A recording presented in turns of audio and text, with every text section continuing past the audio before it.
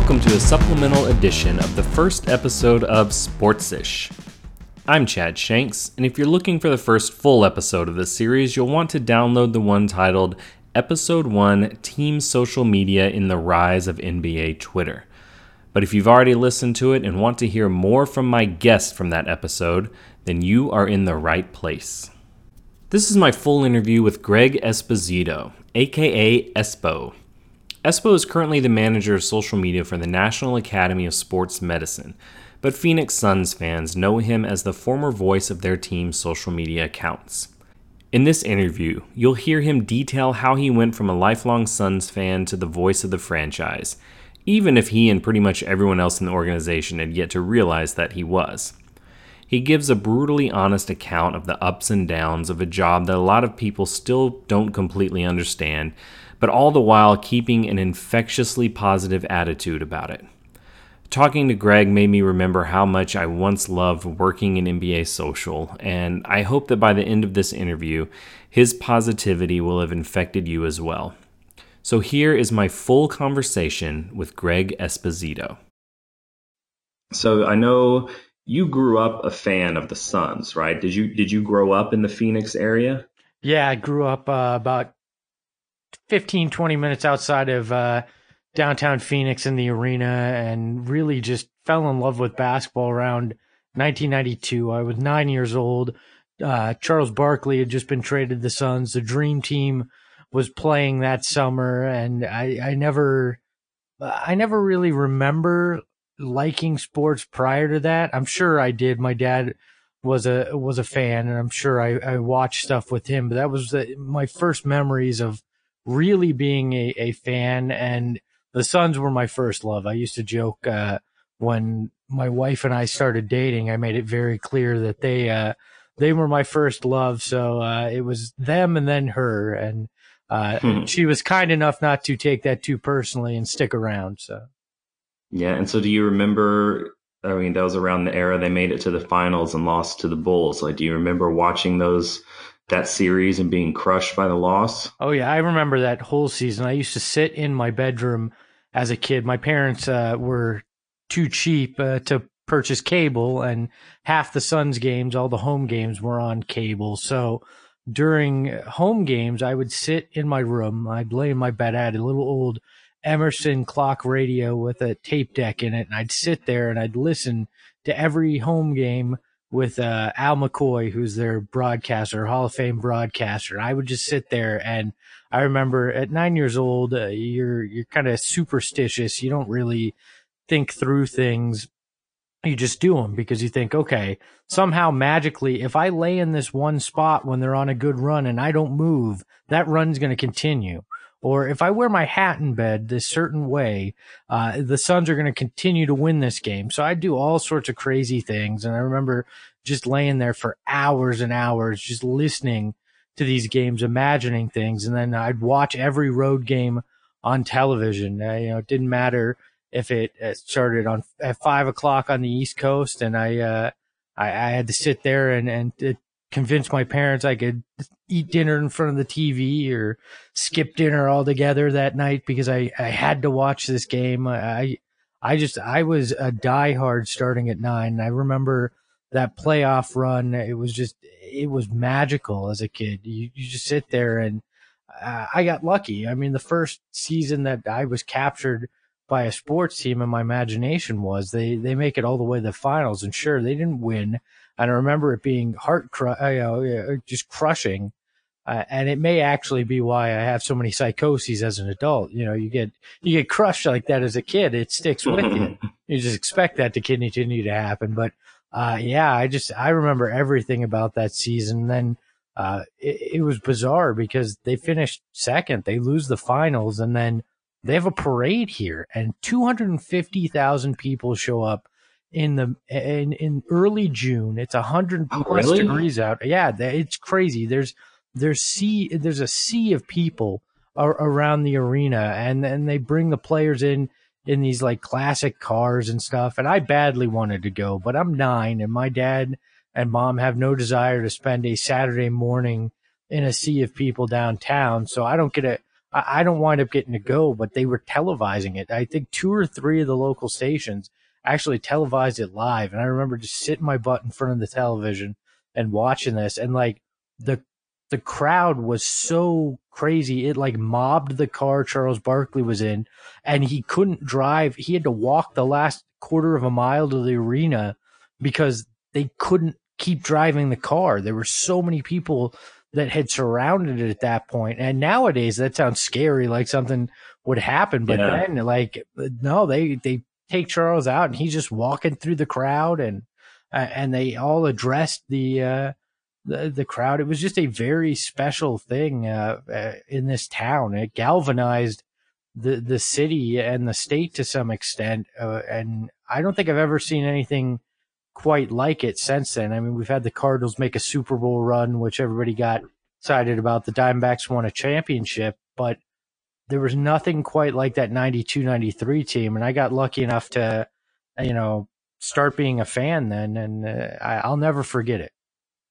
Yeah, I mean, it shows how much things have changed. Like, can you imagine any team doing a runners up parade nowadays? I mean, they would just be just crucified on the internet, just like the Colts with the AFC runner up banner they put up a few years ago. Yeah, I didn't even know about that. I had no idea that took place. Well, so I know it was impossible to grow up dreaming of eventually running the Suns Instagram account, because that wasn't even a thing you could dream about. But I mean, how early along did you say, all right, I'm going to do whatever it takes to work for the Suns? Well, I was at a point where I still thought I was going to play power forward for the Suns. I didn't understand the complexity of genetics and the fact that my dad was 5'6" and my mom was 5'8", that the chances I ever would even play basketball beyond middle school or with my friends were slim to none. So at 9, I thought, yeah, power forward for the Suns sounds like a really good idea, and I'm going to make that happen. Probably around 11, 12, it started to become abundantly clear to me that playing sports was not going to be in the cards at any level for me, because not only did my genetics, height-wise, not play into things, but my ability to actually play sports was pretty awful. So what they say is when you can't do, you critique. And I thought, I'll become some kind of radio host or I'll write. I enjoyed the spoken word a little bit more than writing at the time. I wasn't a big writing fan, but thought, okay, that's the path I'm going to go down. And it's rare at 11 that you decide something you're going to try to pursue like that. But I stuck to it. I mean, I started interning in radio at 14. I was on air doing high school football reporting at that point. I wound up trying out for things like the Phoenix Mercury's radio kid caster and all these different things, and just really anything I could attempt to do, I do. And this is, I mean, we're talking mid 90s. I used to call into all the sports radio shows when there was a hot topic, and we're talking AOL days, and I found a site where you could actually do your own live radio show through like AOL, and like totally nobody would ever listen, because back then your internet speeds weren't even fast enough for audio. But I would sit there and I would, commentate on Suns games while they were on, and I was sitting in front of, my crappy old IBM desktop computer and a really bad mic that from back in the day, and would just do that. Like it was a dream to find a way to work in sports. And I don't think it was so much I necessarily at the time I would have loved to have worked for the Suns. I would have loved to have somehow been on the radio broadcast, but I really thought, okay, that's probably never going to happen. So I'd love to at least host my own radio show. So that was kind of where my mindset was in my earlier years. And then it just kind of evolved. I kept working in radio in college, and when I graduated college, I looked at the kind of the landscape of where it was, and we were, things weren't great economically. It was late 2006, and I thought, well, the chances I'm going to actually leave college and find a job right away in this industry are probably slim to none. So my college roommate and I said, why don't we start like a Phoenix, Arizona sports magazine website, and we'll try this new podcasting thing, because literally people were just starting to try it. And we thought, well, you know what? We'll figure out the technical side. My buddy figured out how to code everything. I wound up saying, you know what, fine, I'll write and I'll do this podcast. And we did that for, a year or two, and wound up getting bought out and starting a fledgling media company in Phoenix, and it just kind of spiraled from there. And it was lucky. I got lucky that I got a chance to do a lot of things, but working for the Suns was a dream, but one I never thought was really attainable. Yeah. Well, how did it actually come about? Did the Suns see your work on your website and podcasts and stuff? Is that how they learned of you? Yeah. It was actually Jeremy McPeak, who was the vice president of digital at the time. While I was running this website with my college roommate, he reached out and said, why don't we go to lunch? And this was probably 6 or 7 years before I actually worked for the team. And we just had lunch, and he said, hey, I really like what you guys are doing. I applaud that you're trying these things. You're doing different things. I mean, we were hustling. I mean, we're in our early 20s. We're going to minor league sporting events, the old Phoenix Roadrunners who were owned by the Suns franchise at the time, and arena football. We were doing a little of everything, just trying to get our name out there. And he was kind enough to kind of reach out and talk with us. And we kind of just started a relationship that way, always stayed in touch. And then, it was the summer of 2011.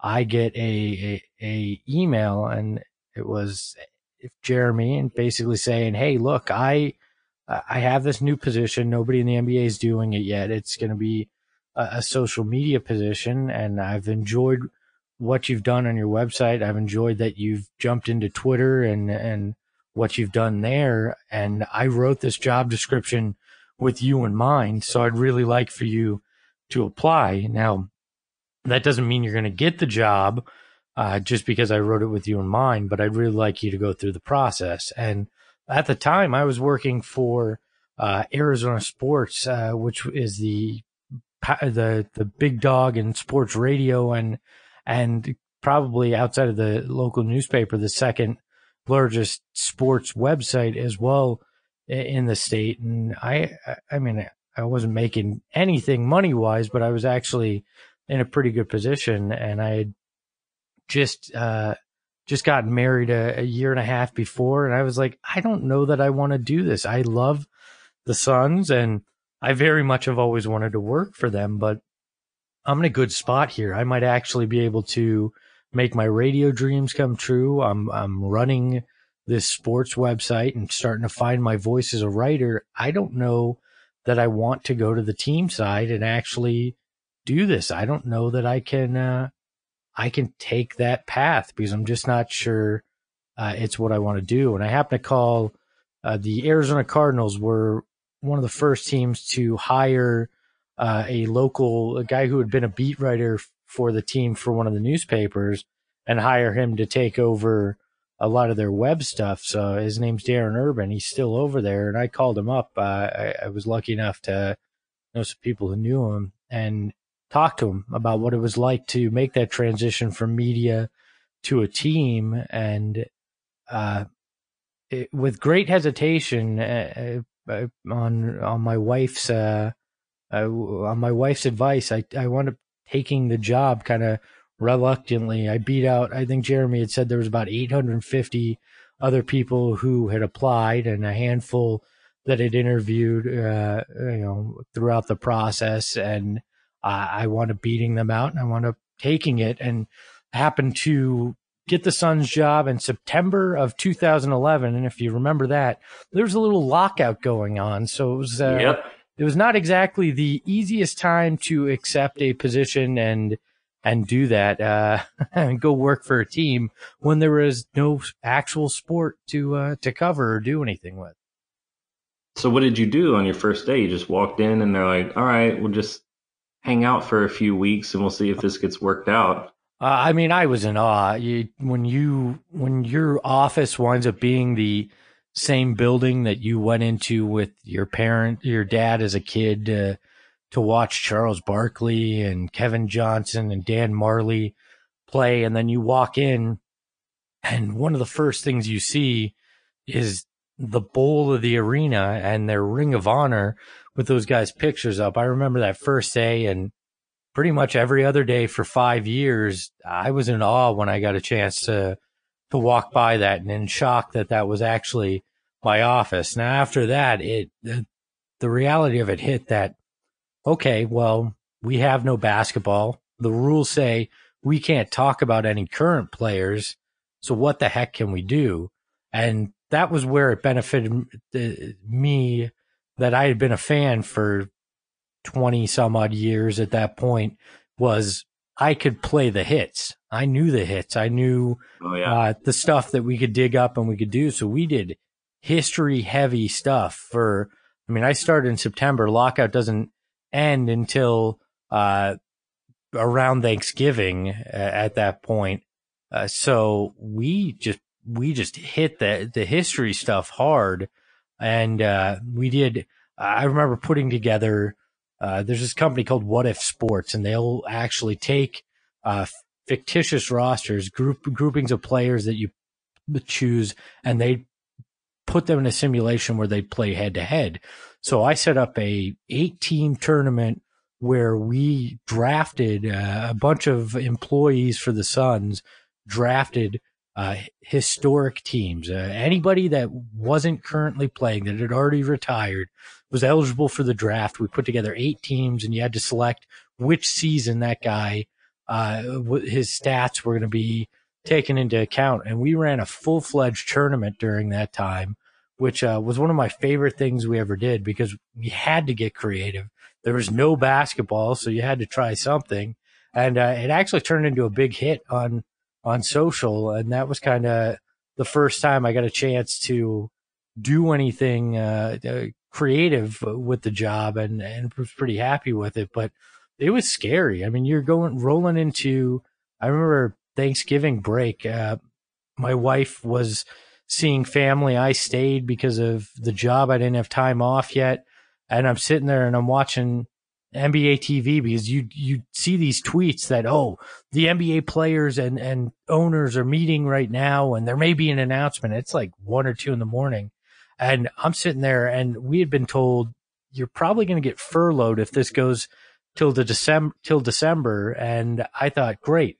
I left a good career to take this chance, and now I'm going to be sitting here without making any money, because the first one in, or the last one in, is going to be the first one out. So, yeah, but luckily we got the season going, and I got to experience that. But yeah, we just got unique with it. We tried a lot of historical stuff, and luckily that's what our fans to this day still like, because it's been kind of a dry 8 years without any playoffs or real winning. So history always works. Yeah, nostalgia is always a good number to play. Oh yeah, for fan bases. It's a hell of a drug for sure, that nostalgia. So yeah, well, and so like, you talking about doing the drafting all time players and making a tournament and stuff, like that sounds like something you would see any social account in sports do something similar to that today. But so I started post lockout as well. I was they hired me as soon as the lockout ended, and so I remember being thrown into there, and everyone's running around like a chicken with their head cut off. Like, it was a crazy time to start a job, especially one that high pressure. But from my recollection, teams just weren't doing stuff like that in the early days. Like the early days of social media, talking about late 2011, 2012 in the NBA, was just nothing like it is today. And like something like that you guys were doing was really, truly innovative at the time. So, I mean, what do you remember about once the game started up and you had to jump in and start producing content regularly when there wasn't really a rule book for it yet, right? There wasn't a whole lot of things that you could look to for guidance. We were kind of like making it all up as we went, right? Well, that was the beauty of it, though. It was kind of the Wild West, because when in that time, the conventional social post was, here's a link to something that was written. There's no photo. There's no creativity.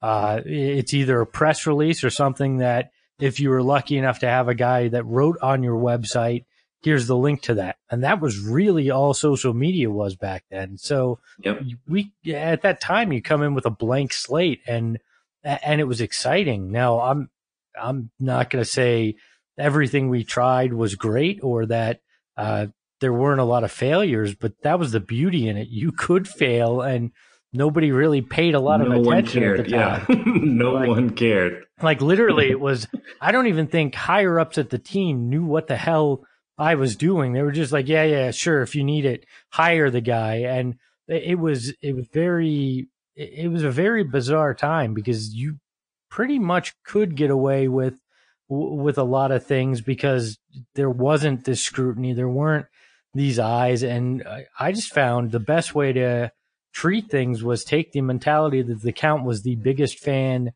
you knew, interact with fans like they were fans, talk on that level with them. And I mean, this was pre-video. There wasn't a lot of video that you could do, and really there wasn't a lot of visual that people were pushing at the time. So it was about being witty, connecting with fans, and trying to create these things that fans would like. And I was lucky. I had the leg up because I was one of them. I was probably, growing up, the biggest Suns fan I knew. So I had the chance to just use what I would likely be talking with my friends about the Suns as part of the social channel. I mentioned him before, but I can't give enough credit to Jeremy McPeak and his willingness to let me try things, to do things that other teams may have thought was crazy or, just not good business at the time, like pop culture references. It wasn't, now everybody does it. It's almost cliche now to use a pop culture reference. But back then, it like people were like, whoa, is that really professional? Like people almost expected you to write like it was a press release at the time. And it was just fun to push those limits. I mean, I remember my first summer league. I don't remember much about season 1 since it was 66 games and I don't remember 70 something nights. It was something ridiculous. Yeah, like that. It was insane. I mean, we find out lockout's over. Free agency starts like 3 days later. Training camp's a week later. Like, it was all just a blur. So the first season was kind of that NCAA tournament mentality of survive in advance. Like, it wasn't about, changing the game completely. It was about, okay, let's just try to make it through. I mean, we did try one unique thing. Katie Christensen, who's now the sideline reporter for the Sacramento Kings, was actually our social media sideline reporter. So we actually had a segment on the broadcast where Katie and I, Katie was on air. I was her producer, basically, where we would take questions from fans and kind of take polls of fans and try different things with them. And it would actually make it on the broadcast. And it didn't really work because we were probably a little too early on it. And it was cumbersome. I mean, it was tough, but that was probably the most unique thing we attempted that first year. But other than that, the rest of it was a blur. But I do remember the first summer league, Max Rappaport and I went back and forth. It was a middle of July. We're in Vegas. It's a 1 p.m. game at Cox Pavilion. Nobody cares. Nobody cares. It's two teams that people couldn't care about in the 76ers and the Suns. And we just, I just sarcastically make some Fresh Prince reference, and we go like 20 tweets deep, just giving each other crap about I'm busting him that Philly really lost that deal and trading the Fresh Prince to LA and all this stuff. We don't think anything of it. We're just bored in Vegas, and all of a sudden it just starts getting these massive retweets. And then somebody tells us, like, by the end of the game, there's an article on, I think it was ESPN, that somebody had aggregated all the tweets, and then it winds up on SportsCenter. It's just all this weird stuff that started to happen when we were just goofing around. Like, you don't think about it. You don't go, hey, this is going to be great. It's going to get a whole bunch of national attention, and it's going to wind up on SportsCenter. At least at the time, we didn't think like that, because it just wasn't the norm that social media was showing up places. And we were just having fun making pop culture references, and all of a sudden it kind of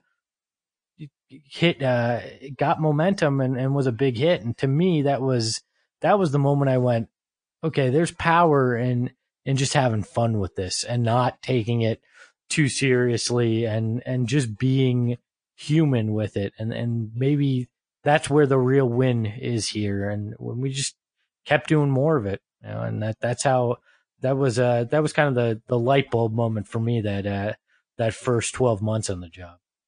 Yeah. And so did that change your approach going forward, knowing that anything you tweet could become national news? Not really, because I think the more you started to think about that, the more it crippled the way you would do things. I just figured, you know what, I have the backing of my bosses with this right now, and if I do something that they don't approve of or goes too far, then I guess that's that. I'm not gonna sit here and not do what seems to work. And if it hits a point where it's too much, then so be it. And I had faith that at least I'd get to discuss it if it ever got to that point. But that was always my mindset. If you worry too much in social, you're just not going to be very good at it. You don't have time to worry. I mean, it's a split second, especially back in those days. You were live tweeting events like crazy, and you would you get 140 characters at the time and about 10 seconds to write it up and fire it off to be relevant in the moment. And I didn't want to overthink it too much. Yeah. And having to rely mostly on text, because we couldn't use video. They wouldn't let us post video during the game at the time. Didn't even have a mechanism to do that. And photos were hard to come by. So yeah, you had to make up stuff off the top of your head and make it interesting a lot of times with just text. Yeah. And this was before, emojis weren't overly popular. Like at the beginning of what we were doing, it literally was, hey, how witty can I be in 140 written characters, or if I have to link something, how witty can I be in 100 characters? Because back then links cut into your tweets too. And then Facebook was a different beast. I mean, you were like, okay, how do I get people to talk? It wasn't as immediate and never seemed to get as much attention as NBA Twitter did. But yeah, that was the toughest part of the job. And I don't think people understood, because you say, hey, I work in social media for team, and like, oh, you just goof around all day. And it's like, well, no, I'm making a whole lot of decisions as the voice and the face of a brand, in split seconds. So yeah, it's much tougher than you think. And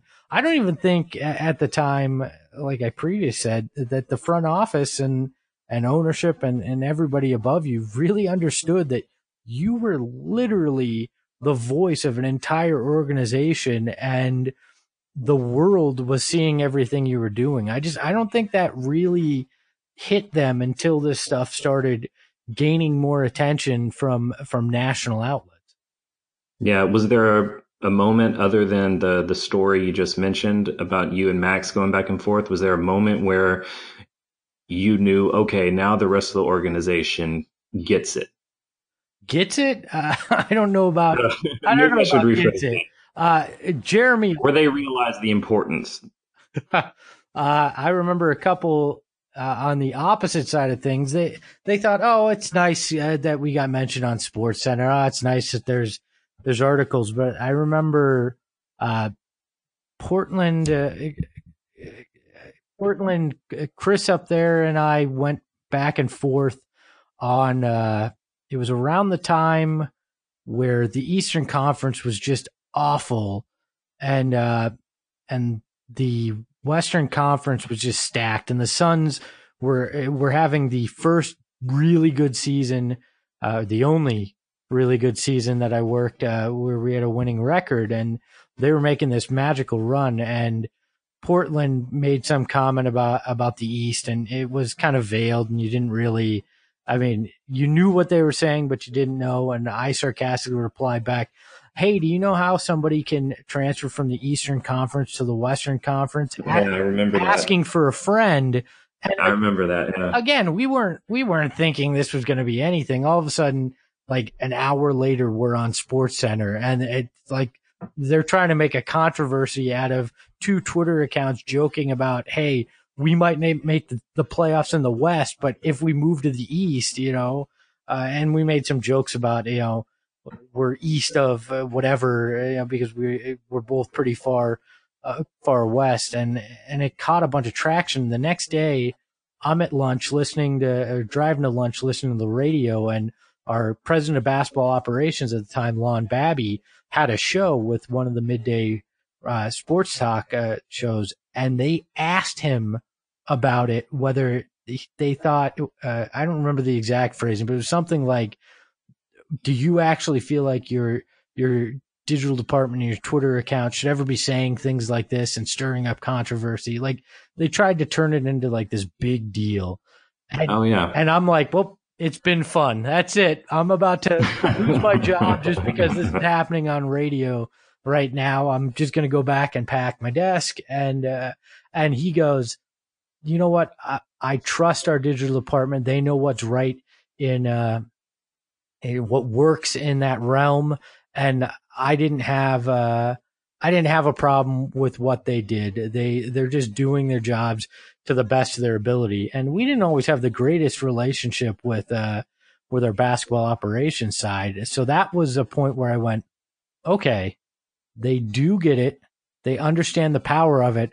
And they understand that sometimes you're going to wind up being you may walk the line a little bit. And so that was probably the moment where I went, there's probably a little bit more to this than I think if our president of basketball operations is going to get asked about it on a radio show. Yeah. Did you get a talking to after that? Did you get a slap on the wrist or anything? No, surprisingly not. I mean, that was all it was. He said that on air. I saw him the next day, and he was all right with it. The other scariest thing, that first season, when we had that social media sideline reporter, Katie Christensen, we had she was off doing some other game. She was doing college basketball during the tournament, I think, and I had a fill-in guy by the name of Vince Marotta, who I'd known for years. And he's a radio host in town now, actually the PA announcer for the team. And he goes down, and at halftime, they would ask one fan question to an assistant coach, and then he or Katie would ask additional questions to an assistant coach. And it happened to be, I believe it was Dan Marley that night, and they were playing the Lakers, and Kobe Bryant wasn't playing well, and Vince asked the fan question, and then proceeds to ask Dan Marley, well, how do you continue to shut down Kobe Bryant in the second half? And you think, this is broadcast in an arena, all the fans can hear, and you think, innocuous question, no big deal. Well, apparently Kobe heard it and came out and went nuts in the second half and kept jawing at Alvin Gentry about how in the world, how are you going to shut me down now? Like making it very clear he heard that interview. John with the assistant coach too. And after the game, I thought, because Alvin knew I was the guy's producer, I thought Alvin was going to have me fired. And Alvin is the nicest man in the world. I was terrified. I had to march down there the next day and apologize profusely and say, hey, you know what? This is never going to happen again. I am so sorry. Now I think it's hilarious. I mean, something that I was involved in pissed Kobe Bryant off so bad that he went on a tear in the second half of a game and almost single-handedly brought back his team from being down double digits. I mean, that's nuts to me that happened now, and it's a hilarious story. But at the time, first year working for a team, you have a head coach that angry at you. Like that was a scary moment, but I was probably too naive to realize that everything I was doing had the ability to potentially lead to something like that. Oh yeah, being naive back in those days was a huge asset. Yes. Just well, what kind of relationship did you have with the players? Did you interact with them a lot? Did they know who you are, work with you? What was it like for you there? Yeah, the first year was interesting. Alvin actually was kind of my saving grace that first year. He took me under his wing, was always really nice and to make sure that I was involved in things or got access to things. I remember my first road trip. They had never really let a social media person travel, so they decided, all right, we'll give this guy a one-game trip to LA. We're playing the Lakers. You fly it on a Thursday and play Friday night and fly back out. So I had a free night, and I come down to the lobby, and I'm going to just walk and get lunch at LA Live or something, or dinner at LA Live or something. And Alvin Gentry's down there and all the broadcasters and the team media relations person, Julie Fye. And they go, why don't you come with us? We're going to this event. And I said, okay, you sure it's all right? Because I wasn't sure what the rules were at the time. And she goes, yeah, it's okay. And Alvin's like, yeah, come on, you can ride in my car. So I get in the back of this SUV, and all of a sudden Steve Nash gets in the car, and I don't remember who else. There's a couple other players and one other coach, and I'm sitting in this car, and I'm like, I should not be here. And like Steve Nash, two-time MVP, sitting 2 rows in front of me, talking to me like I'm a human being. Like, I'm like, wow, this is crazy. And I find out we're going to the premiere of Grant Hill's documentary on Duke. It was the Duke documentary he did back in 2012 around tournament time. So I guess around this time of year, and we're going to the Paramount lot. So I wind up on the Paramount lot, and before this screening, there's a little reception, and we're standing there, and I noticed Steve Nash just keeps getting hammered. All these people are walking up to him, and he's standing at this table alone. So I just go, you know what? I'm going to go over there and just I say to him, look, we don't have to talk. I just figure if somebody's standing here and we look like we're interacting, other people are going to be less likely to interrupt you. And it looks like you could just use some space. And we wound up having a conversation. He was grateful for that. And that was that moment where I realized, again, you have these aha moments in those first few years you're doing this job that, yeah, you can actually build a relationship with these guys. And even if the guy is the best player on the team and a 2-time MVP, you can get to know him. And so that was year one. And after that, I just, I made it a point to be around, but not annoying. I never tried to over ask on things. Wound up becoming very friendly with guys like Miles Plumlee and Goran Dragic and Marcin Gortat. I actually still talk with Goran and Marcin from time to time via social. And throughout the years, you build a rapport with them. Now, you're not actually friends with these guys, and you got to make sure you never forget that, because you're not buddies with them. I mean, rarely have I heard of anybody that works on the digital side or in social media in particular becoming legitimate friends with a player where they're going and hanging out or anything. But you build the relationship, so when you have to be in those awkward situations where you're shoving a phone or a camera in somebody's face, in those quiet moments where you get some of the best content, they'll let you do it because they trust you and they know you're not there to railroad them or put them in a bad position or put them in a bad light. And I just always knew that you always just had to walk that fine line and make sure that they were comfortable with you, knew you, because that was when you were going to get the best content. I mean, I did the social. I hosted a podcast too, and the best podcasts were with the guys that trusted you because they'd let their guard down. They'd tell you more about who they were as people and what made them tick than if you didn't have that rapport. I mean, I remember Devin Booker's rookie year was my first year, or my last year, excuse me, with the team, and I got to know him pretty well. And one of the last major things I did was he and I played 2K against each other on video, and he just demolished me. Like, it was awful, but we had a rapport, so he was busting my chops. And then my final game there, he's coming out the tunnel, and I mean, he's becoming a pretty big name at this point. He's running out the tunnel. I'm sitting there trying to fire off pictures for the Instagram account or whatever, and he starts yelling, "Espo's last game, Espo's last game," and the team's kind of cheering. I'm like, that blew my mind. That's pretty cool. I mean, that blew my mind because there's no reason a major athlete should ever do that. But when you take the time to get to know them as people, they treat you as people too, and it actually puts you in a much better position to be able to, do your job and get quality content.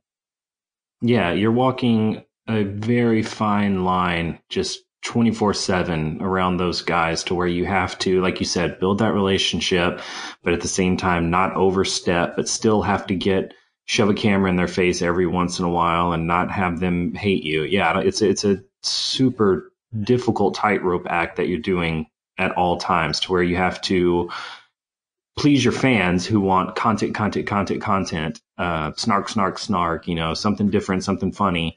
And the organization, especially the basketball side, who are, some of them don't want you around. Some of them don't like cameras behind the scenes. And, you have to please both sides. Yeah. And I don't think people realize how difficult that is on a day in, day out basis. No, I don't think so either. And we didn't have the greatest of access. So I was walking an additional tightrope where I knew if I screwed up with any of these guys, we were going to have even less access, and my job was going to become even less easy to accomplish. So that was another factor with it. But we managed to do it. I can't, to be honest, I'm going to sound like the old guy, the get off my lawn guy, but I can't imagine running social now, where this next generation, because a lot of the original guys, that ran it, Max, you,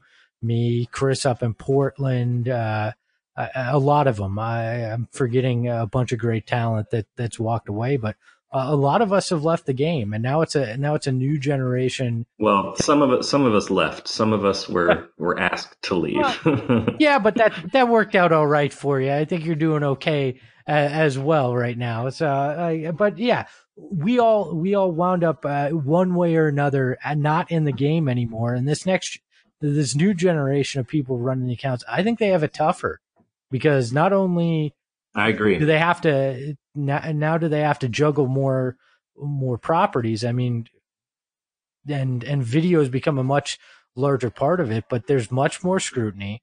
There's it's much tougher to build those relationships, because now players want all the good stuff for their own accounts, or if they're part of any number of outlets that have player content, whether it's Players Tribune or LeBron's outlet or any of these places. So now you're battling that too. It's tougher waters to navigate. We got lucky. We kind of made the rules. We kind of helped define what NBA social and NBA Twitter really was, but we also didn't have to deal with as much of the scrutiny and some of the different things that come now. So I'm grateful that I worked in the time that I did, and that I got to build the relationships that I did. Certainly miss it too, but it's different now for sure.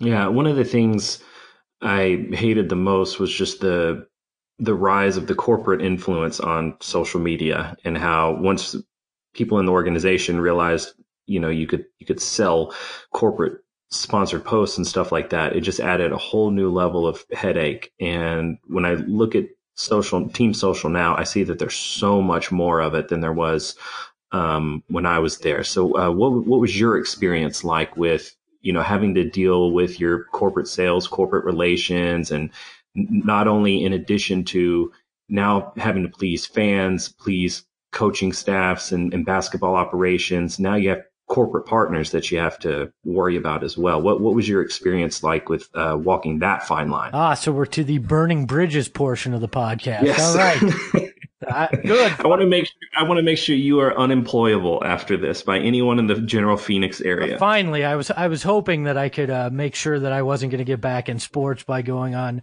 this particular rant. Yeah, first few years there wasn't much because marketing partnerships who handled all the sales probably looked at us as the little annoying stuff that nobody gave a crap about. And by year 3, it was, we can actually make money off of this. But the problem was it lacked creativity. It lacked heart. It was just trying to do the same conventional, here's some ad copy, throw it out there with an image that they do on TV or a radio spot. And that was the side that never understood or fully grasped not only the power of digital, but the importance of actually being human and tying it to stuff that fans actually gave a crap about. And we never actually, and to be frank, you look at it and I still don't think the Suns have quite figured out a way to do it, but there is a way to marry content with sponsorship where it does not violate what fans want. It does not make them feel just off-put by it, and it doesn't make the person who's pressing send feel dirty about it. Like, there was a point where we counted and we kept track of it. The Suns over, I think it was 3 seasons, had sent the most sponsored posts of anybody in the NBA. And if you want to kill engagement on social media, that's one hell of a way to do it, is by just jamming ads down people's throats. And it even got to a point where they thought my tweets were impacting the television ratings, where I was asked to tweet the score less, and this was towards the end, so show less highlights, and talk less about the game, because the ratings were, and if I had that much power, I didn't know it because I was unaware that a handful of my tweets could actually drop ratings, but that was kind of where we were at, and sponsorship had a lot of power, and it's tough. You got to find that balance, and some teams do it really, really, really well. Philly does it pretty well now. Minnesota does it pretty well now. Sacramento has creative ways to work it in. Portland has always been one of my favorites. They've always found creative ways to do all that stuff, and it's changed hands who's run the account and stuff, but they continue to do great.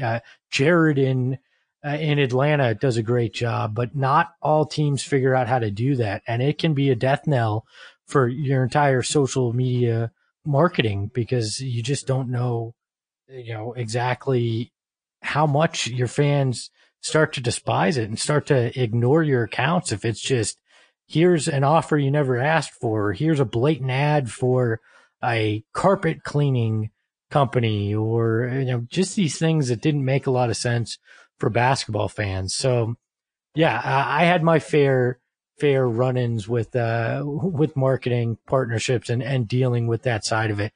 And it's not easy. And if you can figure out how to build that relationship well with your sponsorship group, and where they can trust you and trust your instinct for content and sell the partner on this is the best way to deliver it, you're in a good place. And that's what I suggest to any young person starting this, is get to know that group as soon as you can, and learn how to work with them to pitch them ideas on content, because you're going to have a much easier road if you figure out how to do that. Yeah. And I would say to anyone on the opposite end, if you're going into corporate sponsorship and sales, you don't know more than the person running the digital account. Listen to them.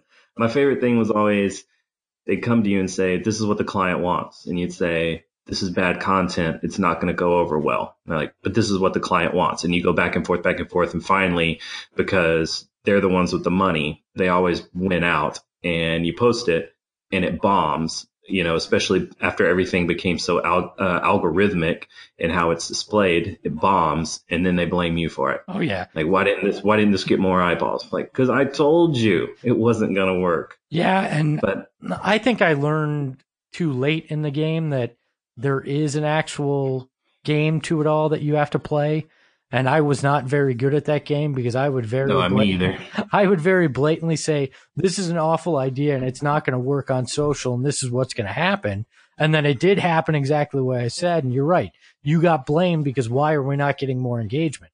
Well, it's because more than half of our posts are sponsored posts that we're not putting any dollars behind to actually get eyeballs to see. And it's going to fail. And it's going to continue to fail if we continue the strategy.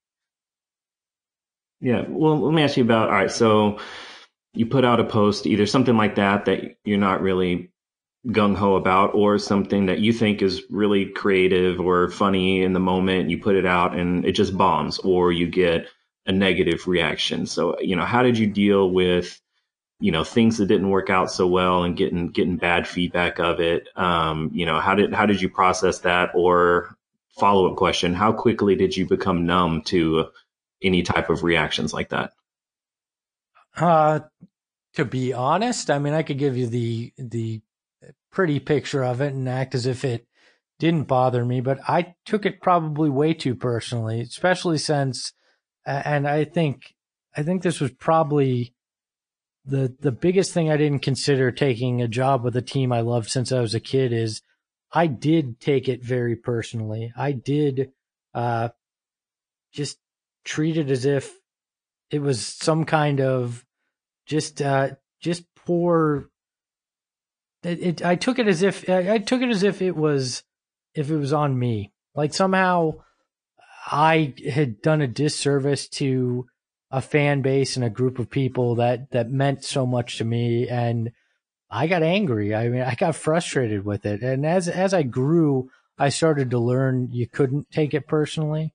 You couldn't let it get under your skin like that. But early on, it was tough. I mean, I probably emotionally overreacted to a lot of it. I mean, I was in my 20s at the time, my late 20s, and doing something I cared about. But yeah, you have to learn to separate yourself from the posts, from what you're doing, even if it is a team that you grew up loving, and not really take it overly personally. I didn't become numb to it, because the second you become numb to it, you kind of forget that you need to take some constructive criticism. Now, I kind of became numb to a lot of the idiots, the keyboard warriors out there that were just looking to trash everything you did just to get a reaction out of you. But I never became numb to people within the organization or a genuine fan making a comment, and tried to figure out a way to not take it personally, but take the truth within it and try to make myself better with it. And, that's still ongoing in the jobs I work now. I mean, I don't work as high profile. I don't, I didn't grow up loving the brand the way I did with the Suns, but you still wind up, there's a little of your creativity and a little of your heart in each of those things that you do. So you do take it personally. I don't know if that answers your question fully, but that's no, it does. Kind of where I am with it.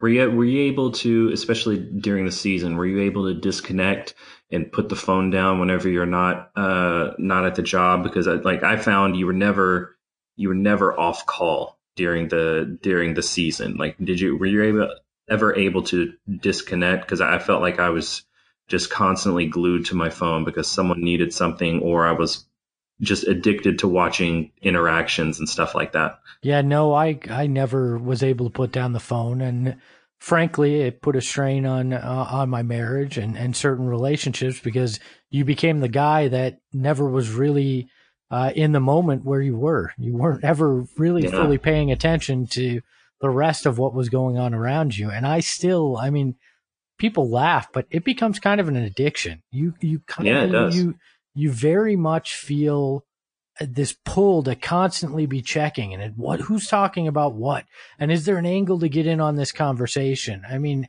it could have been. I remember waking up in the middle of the night when I couldn't sleep while I was doing it, and the first thing I would do is grab my phone, I'd go check everything. Like there's something wrong with that, and you got to figure out a way. And I'm still working on this to this day. Figure out a way not to get sucked into that much. You have to care.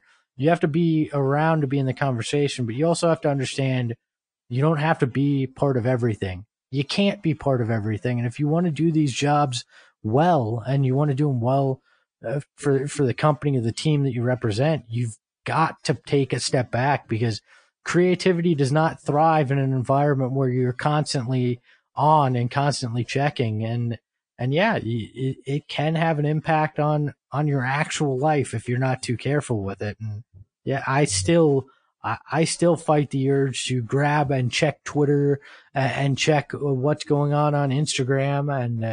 And I think it'll be a battle. As long as I work in social media, I'll always be fighting. Yeah. Well, so you mentioned your first road trip. Did you start traveling more with the team? And if so, like how did that, further impede any sort of semblance of work-life balance?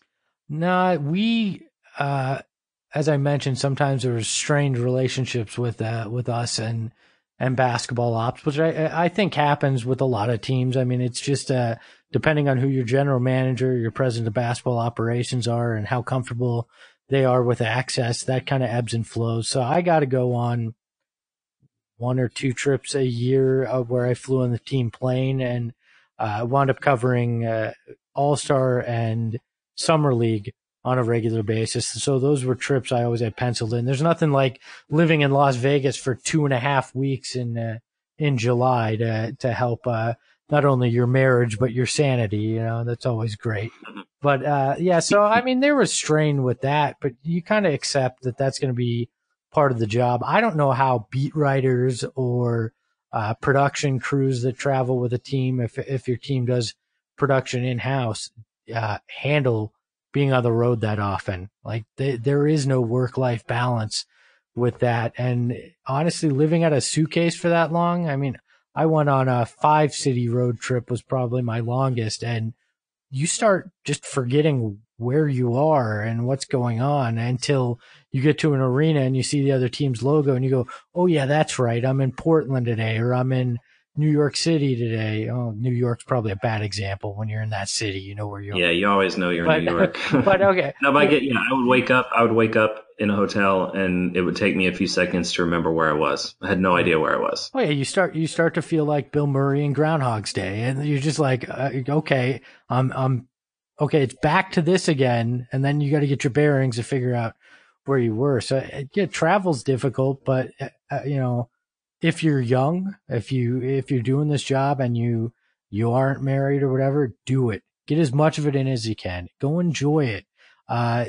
Sure, maybe it's a little bit of a pain in the butt to have to pack and be gone that long or whatever, but go do it. You're never going to get that chance to do that without the ties or without, and being young to do it again. So go enjoy it is my advice to anybody young in this business and getting a chance to be around a team like that. Try everything. Go do all of it. I can't believe some of the things I got to be involved in and got a chance to see and witness. And if I'd been closed off, I wouldn't have. I mean, it would have been real easy to just do the bare minimum and go, I don't really want to go on this trip, or I don't want to go to this event. But soak it in. It's a once in a lifetime experience, and try to keep that sense of awe while you're doing it throughout your tenure with a team is the best advice I can offer, because the second you start to treat it like a job and lose that sense of awe, it's a shame, because you get to experience things that nobody else gets to. And you got to always remember that you're the eyes and ears of your fan base, and they don't get the chance to be in those halls or be on that plane or be in that locker room or on that trip, and you do. And there's something special that, whether it's the first time you're doing it or the 400th time you're doing it, you get to be in a unique position that many others would love to be in, and you got to keep that in mind, regardless of how difficult the travel or the hours or any of that is. And you also have to know when it's time to walk away too. If you're at a point where mentally, and I kind of got to this point, you were just exhausted and you weren't overly creative anymore, and it was becoming difficult. It's okay to just go, you know what, I'm going to go do something else for a while. Maybe if the situation's right or the time's right, I'll come back to this, but I need to walk away for now because I'm not doing it justice. And that was kind of the point I got to. I just decided, you know, my wife's going to have a baby. My wife and I are going to have a baby. I'm exhausted with this. I'm not feeling creative. I'm going to step away for a while, and maybe I'll come back and maybe I won't, but, I can't do this justice. I don't feel that sense of awe anymore.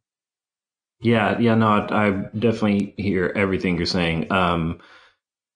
There definitely seems to be there's a very high turnover rate in professional sports that I don't think people realize, because yes, when you tell people what you do, or if I told people, yeah, I travel with the team on the team plane, they're like, oh my God, that must be the most incredible thing. And I'm like, yes, it is. But in the back of my mind, I'm like, I've worked 90 hours this week and I haven't seen my wife awake, you know, and there was definitely, I don't want to say a dark side, that makes it sound more melodramatic than it is, but there, you know, there was definitely another side to it, to where I was just fatigued all the time, just nonstop fatigue. But at the same time, you kept going because, you know, I really loved what I was doing, and you didn't realize how long you have in this position. And so you want to make the most of it. And sometimes that it takes a toll on you physically or with your relationships and things like that. So yeah, it definitely has a shorter shelf life than I think people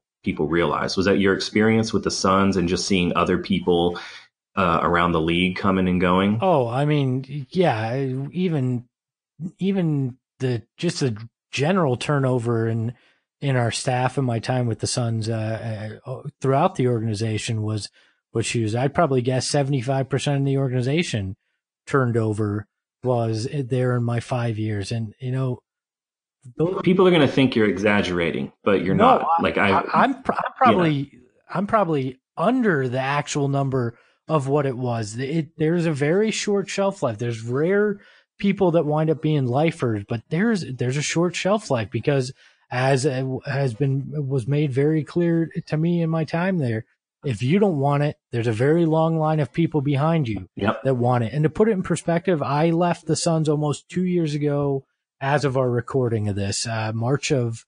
2016 was when I left. And they've now had 3 different people doing my job. They've parted ways with a few. There's quick turnover. Like, the fact that I lasted 5 years is probably more of the anomaly than the rule with a lot of these positions. So, like, yeah, it's a grind, and it winds up, you know, you start your sprint in late September, and all of a sudden it's the middle of April, and you go, wait a second, where did all that time go? Like, and why do I feel like I haven't slept in months? And it sounds awful. People are going to be like, oh, you're complaining about you worked in sports, but there is a toll it takes, and people don't understand that and probably don't respect it enough, because when you work on the digital side, it's not like you work 8 to 5.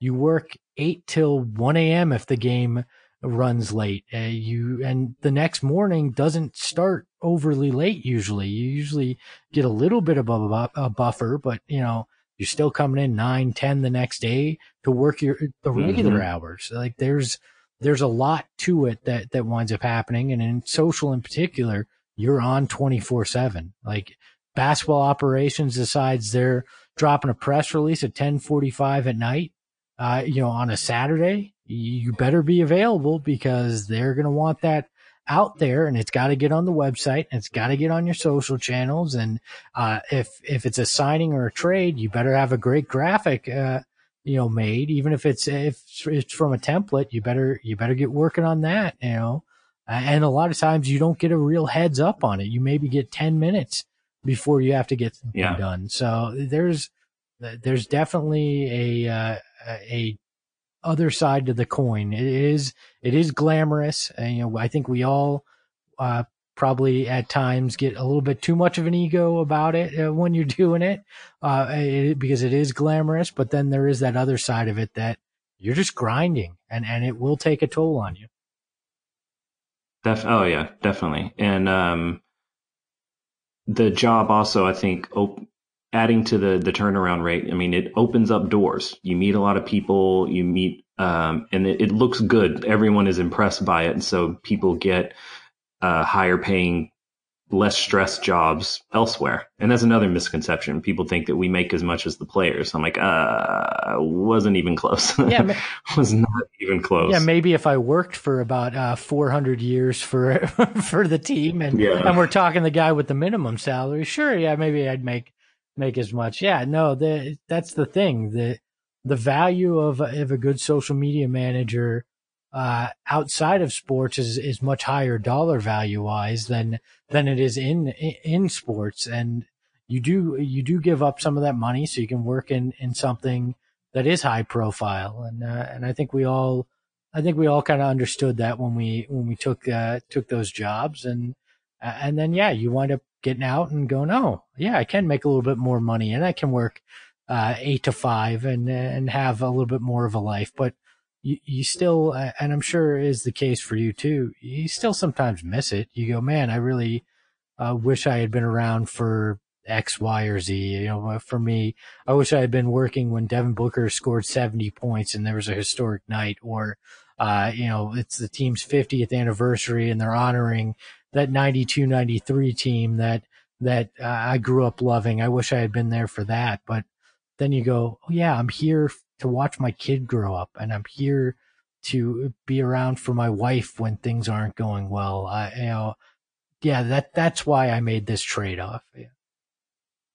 Oh yeah, I get nostalgic sometimes, and just remember, just the game night atmosphere was electric, and being a part of that. And I have so many good stories I could tell, like hanging out in the car with Steve Nash. Like, you get these experiences that so few people have. But at the same time, I don't know what it would take to get me to consider going back. And of course, I have a very unique situation, but just saying, just in general, if all things were equal, I don't know what it would take for me to even consider jumping back into that world at this point. Yeah, I'm kind of in the same boat. It would have to be the right situation with the right mindset from the organization, and with some flexibility probably in the schedule too, because I don't want to miss my daughter growing up. I might consider getting back in on the media side of things. I'd love to do that. I mean, I work for the National Academy of Sports Medicine now, and it's not sports. It's not working in that realm like it used to be. And would I consider going back at some point? Yeah, maybe. You've got a great gig with StatMuse, and I love what you guys do there, and some of the graphics you produce, and that you do content like this. Like that kind of thing still energizes me, and the content side of it. But the thought of having to man social media night in, night out for a team is probably not one that I would easily jump back into unless it was the right thing. Yeah. So how do you, we talked a lot about how much things have changed since we were doing it. And I do, kind of like you joked, I feel like the get off my lawn guy when I talk about, what social media was like when I was doing it. But just in the 3-ish years I've been out of it, it has changed so much. And like, to me, it all just seems like it's so much more of a toxic place than it was when we were doing it. And even if I hadn't, done what I did, I think I would just be terrified now that was going to happen with any tweet you put out. People are going to overreact or get offended or something like that. Yeah. Like, Am I being too negative? I mean, do you see, has just social media in general, has the landscape in general just changed that much uh, from the time that we were kind of involved with turning it into what it is today? Well, I don't know if it's changed because there was always that negative element to it. I think what's happened is there's more people there. It gets more attention now, so that's magnified, and more people feel emboldened to act the way that maybe it was more the minority back when we were doing it was. But honestly, there's still those moments that you look at it and you go, "There's a positive impact." For me, it was Stuart Scott died, and I think this was during my last season with the Suns, and it was a Sunday, so there's no management around or anything, and so I couldn't run the idea through anybody. But I just said, you know what, screw it, I'm going to spend the entire evening honoring Stuart Scott, and every tweet we send out during the game is going to be one of Stuart Scott's catchphrases. And luckily, Stuart Scott had a lot of them. I found a website with probably 150 of his most well-known phrases, and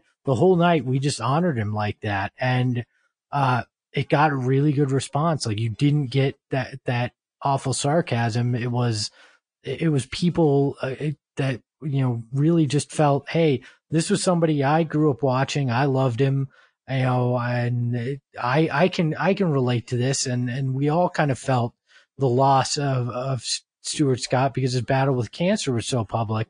So you got to kind of see the good in things there. I mean, those kind of moments, and they're not all that high profile. I mean, I covered a Make-A-Wish kid getting a chance to be part of the Suns organization, or there was a young man in town who had cancer and grew up a huge Suns fan, and we took to the draft lottery with us and spent 2 days in New York with Alex Len and going around town, and there's a lot of powerful things too. So do I look at it and go, yeah, it's still, it's more negative than it was. It's more toxic. Sure. I mean, in my current job, every morning I have to go delete about 20 to 30 comments off of ads that we run that, oh, this looks like something from, fill in the blank adult website, because we've got trainers and it's a male and female, and there's just a lot of idiots out there. But there's still a power to it, that it's something special. And, honestly, if I went back into it, I wouldn't change the approach. I mean, if somebody wants to take something negative or read it the wrong way, great. But if you're not in there and you're not trying things and you're not walking that line and pushing the envelope, you're not going to be good at the job, because you're not going to hit on new and exciting things. You're not going to find those new things. I am enthralled with Instagram stories right now, and the way teams could use those and the approaches they could take to it, and how you could redefine a lot of what you do as a team through one medium. I mean, it's the shape of a magazine. You could do your whole, I'm giving away a free idea here, and I hate it, but you could do your whole game night program right there in Instagram stories and link to different sections of your website. There's all sorts of things that you could do, and that still gets me excited, the potential of what you could do with the content. So if I wound up back in, I don't think I'd change the approach. And if it cost me my job, it cost me my job, but I'd rather be pushing and pushing forward than not. I mean, if I'm not pushing the envelope, if I'm not trying to figure out what is the next great content thing for people, I'm not doing my job, whether it's in my current position or in sports. You're not doing your job if you're not trying to evolve. You're either moving ahead or you're falling behind. And I never wanted to be somebody that was falling behind the curve.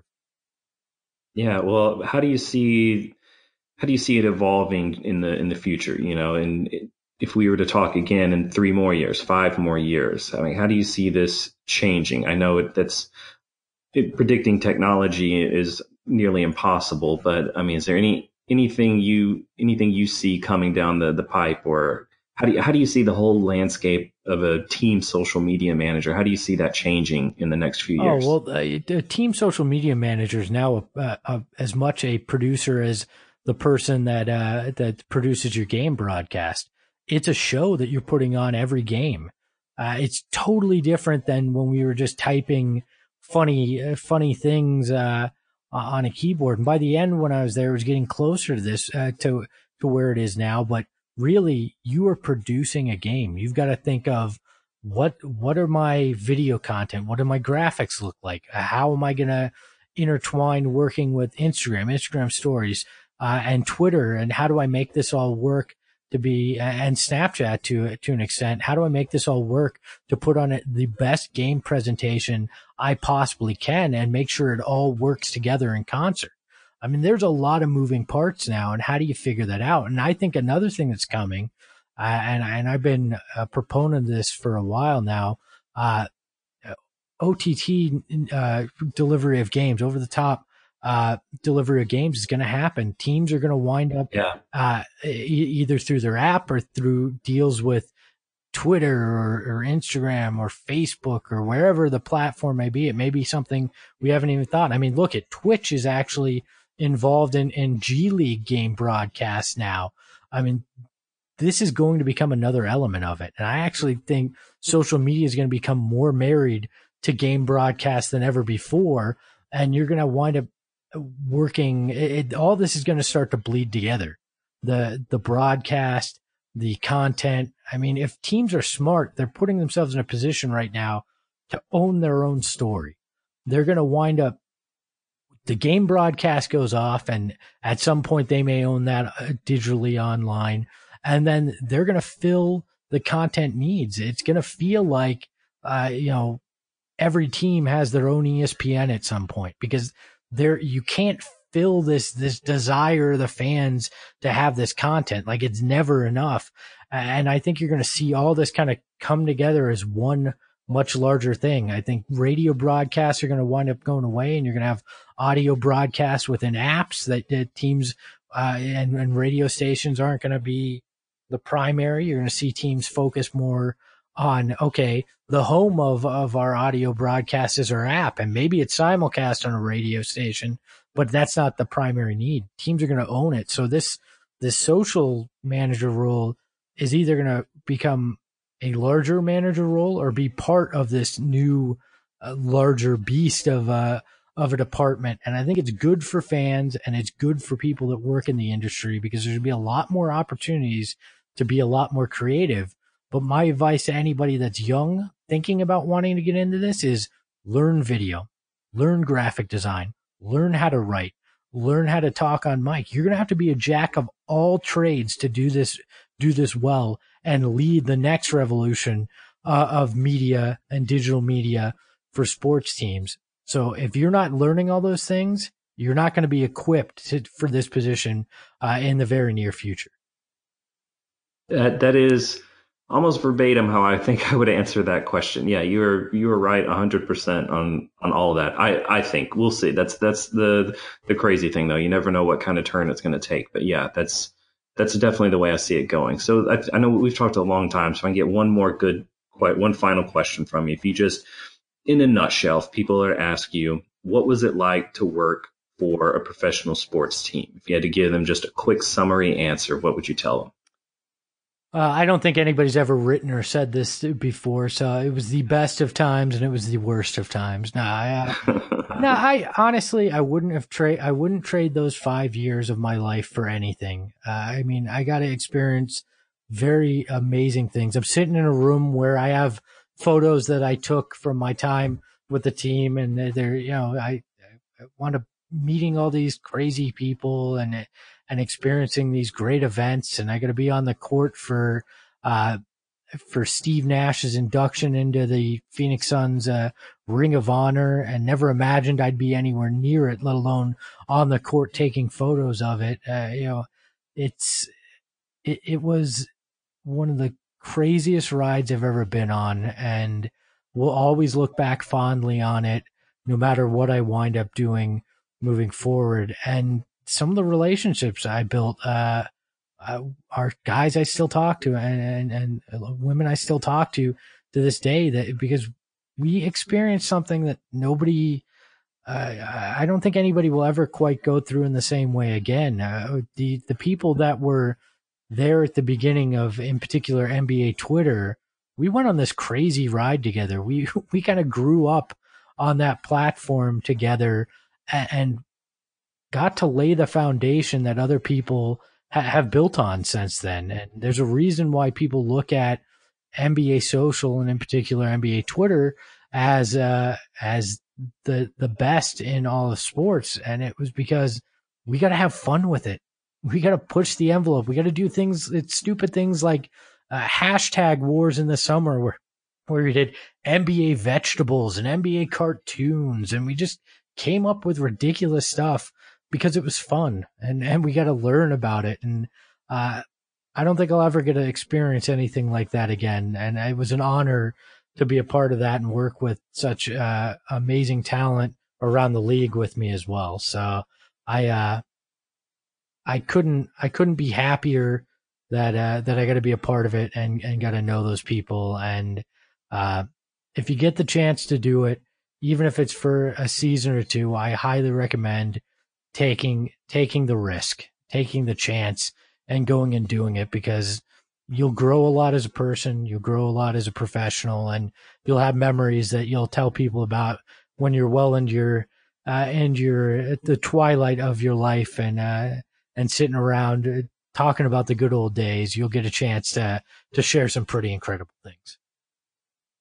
Man, that's awesome. Thank you so much for your time and for helping me kind of be more positive and looking back on my time there, because I don't always focus on the positive, believe it or not. But yeah, it's good to think back on how crazy things were in a good way, in those early days. So man, thank you so much for taking the time. I really do appreciate it. And you were, not being a blatant ass kisser, but great interview. I really do appreciate it. Yeah, no problem, man. And it took, honestly, it took me a while to get to a place where I was okay with it. I was bitter for a while that I left, or some of the ways things happen there. But, as you get a little further away from it, you got to just look at the good things that you got to experience, and then the other crap, you got to eventually, it fades into the background. You got some pretty cool memories. I know it was pretty tough for you at the end. I mean, that was obviously a lot of people's worst nightmares, the way it went down, but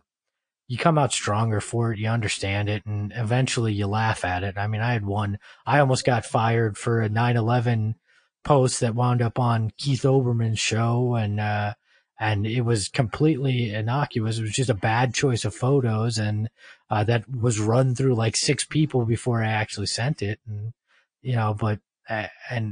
but what was it? What was the photo and the caption? The caption was just hashtag never forget, which, I was like, we can't do anything. We can't put anything that's cutesy or anything. We'll get hammered.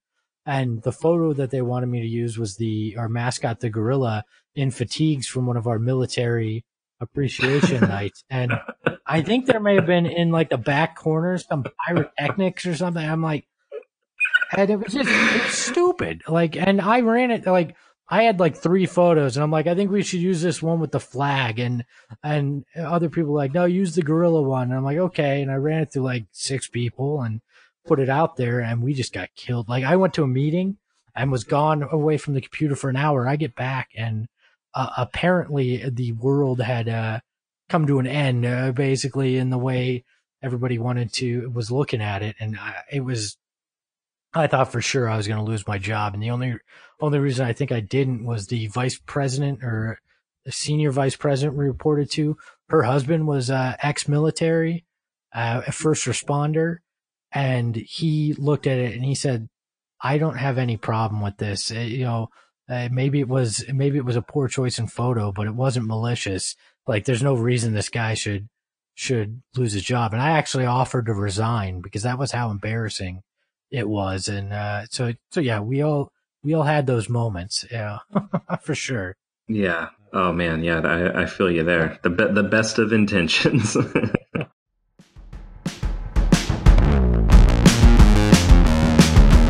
that's it. Thank you for listening. I hope you enjoyed listening to me talk to Greg as much as I enjoyed actually talking with him. So be sure to follow him on Twitter at the handle @Espo, E-S-P-O, and check out the other full interviews if you haven't already. Once again, I'm Chad Shanks, and thank you for listening to this supplemental edition of the first episode of Sportsish.